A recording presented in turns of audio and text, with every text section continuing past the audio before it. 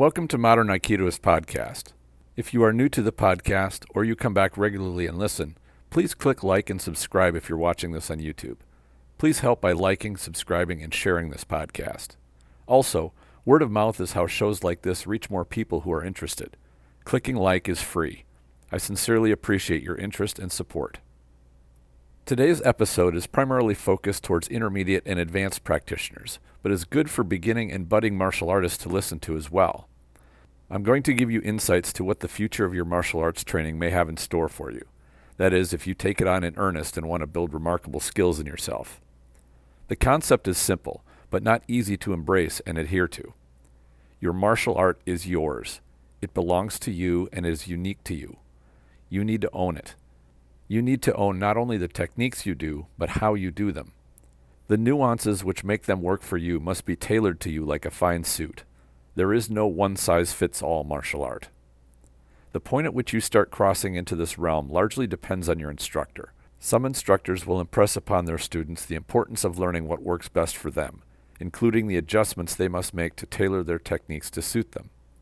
I've encountered a few instructors who never do this and insist students perform techniques exactly as they do them.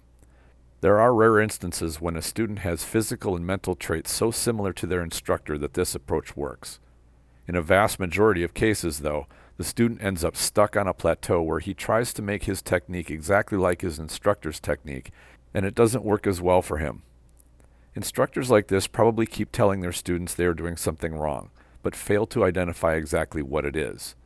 The student keeps trying and gets more and more frustrated as he fails to achieve good results. When this happens, it's due to the fact that the student did not take ownership of his technique. He was trying to do his instructor's technique. When an instructor demonstrates a technique, it is a guide, but the real skill lies in tuning techniques and strategies to fit you. There are physical, mental, and even spiritual components at play. The physical are the easiest to describe. I'm tall and fairly lean. My instructor was short with a stout build. Although he taught me a great deal, I had to adjust many things to suit my height and weight. There were certain things he did that I just cannot do, and vice versa. You can get quite granular with physical differences too, such as those people with longer legs and shorter torsos versus people who have shorter legs and longer torsos. Some people have naturally quick hands, and others are slower. Some are quite flexible, and others tight in the hips and shoulders. I could go down a very long list of differences, all of which have profound effects on the movements your body can do well and which ones it does not. Many times these traits can be changed or improved through training. Sometimes they cannot, and adjustments to your art must be made. The same thing holds true for mental traits, although this is a little tougher to describe. My instructor had a personality which was more introverted. He was patient and naturally more passive in demeanor. His Aikido reflected this in that his tenkan, or turning movements, were extremely skilled. My personality is more assertive, and the result was that irimi, or entry movements, seemed to come naturally. I had to work pretty hard on the patient aspects of Aikido techniques, in particular those which involve turning or drawing out uke over extended periods of time. I think good Aikido is a solid understanding and ability to apply either, although I think one's personality will always tend to favor one aspect a bit more than the other. I don't think there's anything wrong with that, as long as one's specialties don't get too closed off to other possibilities, which would be more effective and efficient. For those of you who are beginning your martial arts path, or who are only a year or two into it, emulating your instructor is a great way to start. As with any journey, you have to start somewhere. It takes time to experiment and start to find your own art within you. The reason I bring this up is to make you aware of it. It will happen, or at least should happen, as your skill and understanding keep growing. It's a natural progression to get to the point where you realize your techniques and approach are customized to you. Some practitioners resist this, often out of an abundance of respect for their instructor or instructors. Fear of contradicting them can actually inhibit your own growth. Harming your own development does not show respect to a teacher, or at least a good one. A good teacher is thrilled to see a student make what they learn their own. It's not enough just to be a good copy, and the best teachers all understand this. I've heard there is a Japanese saying, although I've not gone to check a source on it. It goes, "A good student will exceed the abilities of the master." Regardless of the source, I believe that the principle is sound. A teacher should give the student a clear and direct path to understanding.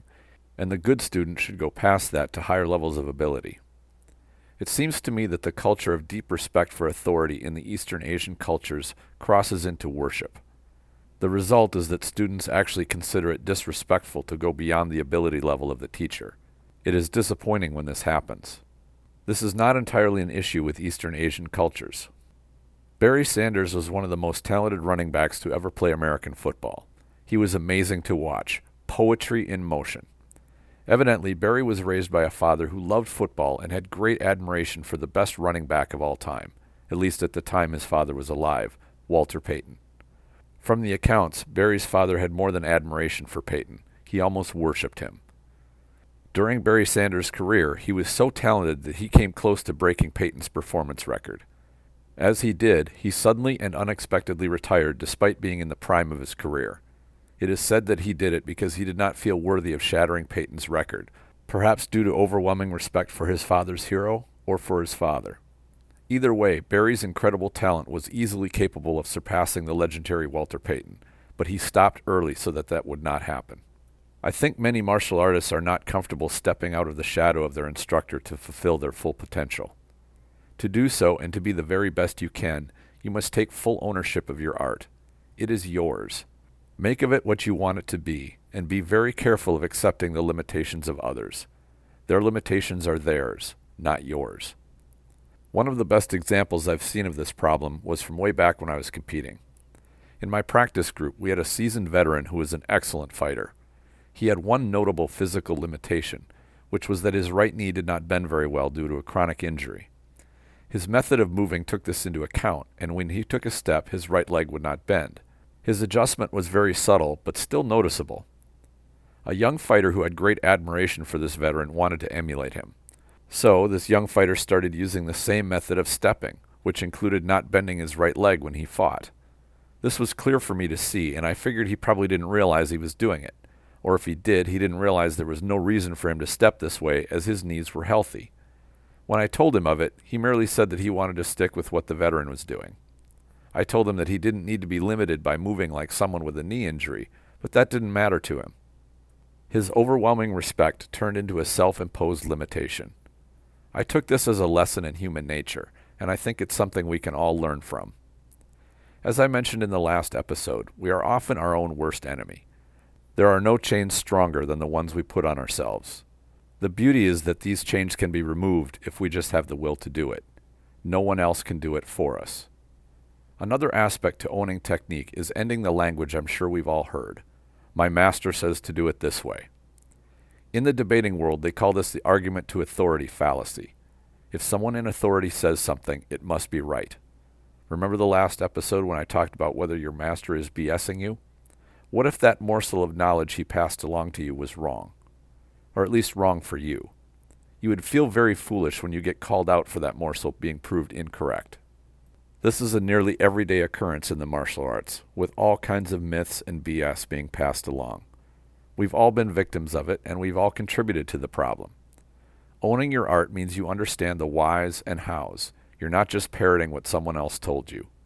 This is easy to say, but it's not easy to go through everything you've learned to understand something down to its roots. This is referred to as internalizing something. When you internalize something, you aren't just memorizing it, you know it. It's part of you.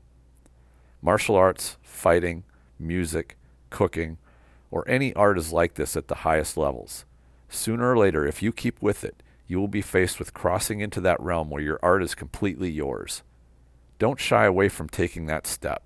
Don't think that you are showing disrespect by realizing your martial art is not your instructor's anymore, but your own. You can and should show respect to your teachers for helping you find your art, because they were instrumental in helping you do just that. Chances are they will be proud and thrilled to see you make your art truly special because it fits you so well. If they aren't, then you have outgrown them. They will not help you grow further, so you should seek the company of people who will. What do you think? Please share your ideas in the comments if you're watching this on YouTube, or go to the Facebook group Aikido the Martial Side and post a comment. The Spirit Aikido online program is now live. Subscribers get access to video training and mentoring to techniques and training methods I've adopted from other martial arts to make my Aikido more practical. There's a link in the description section. I invite you to check it out.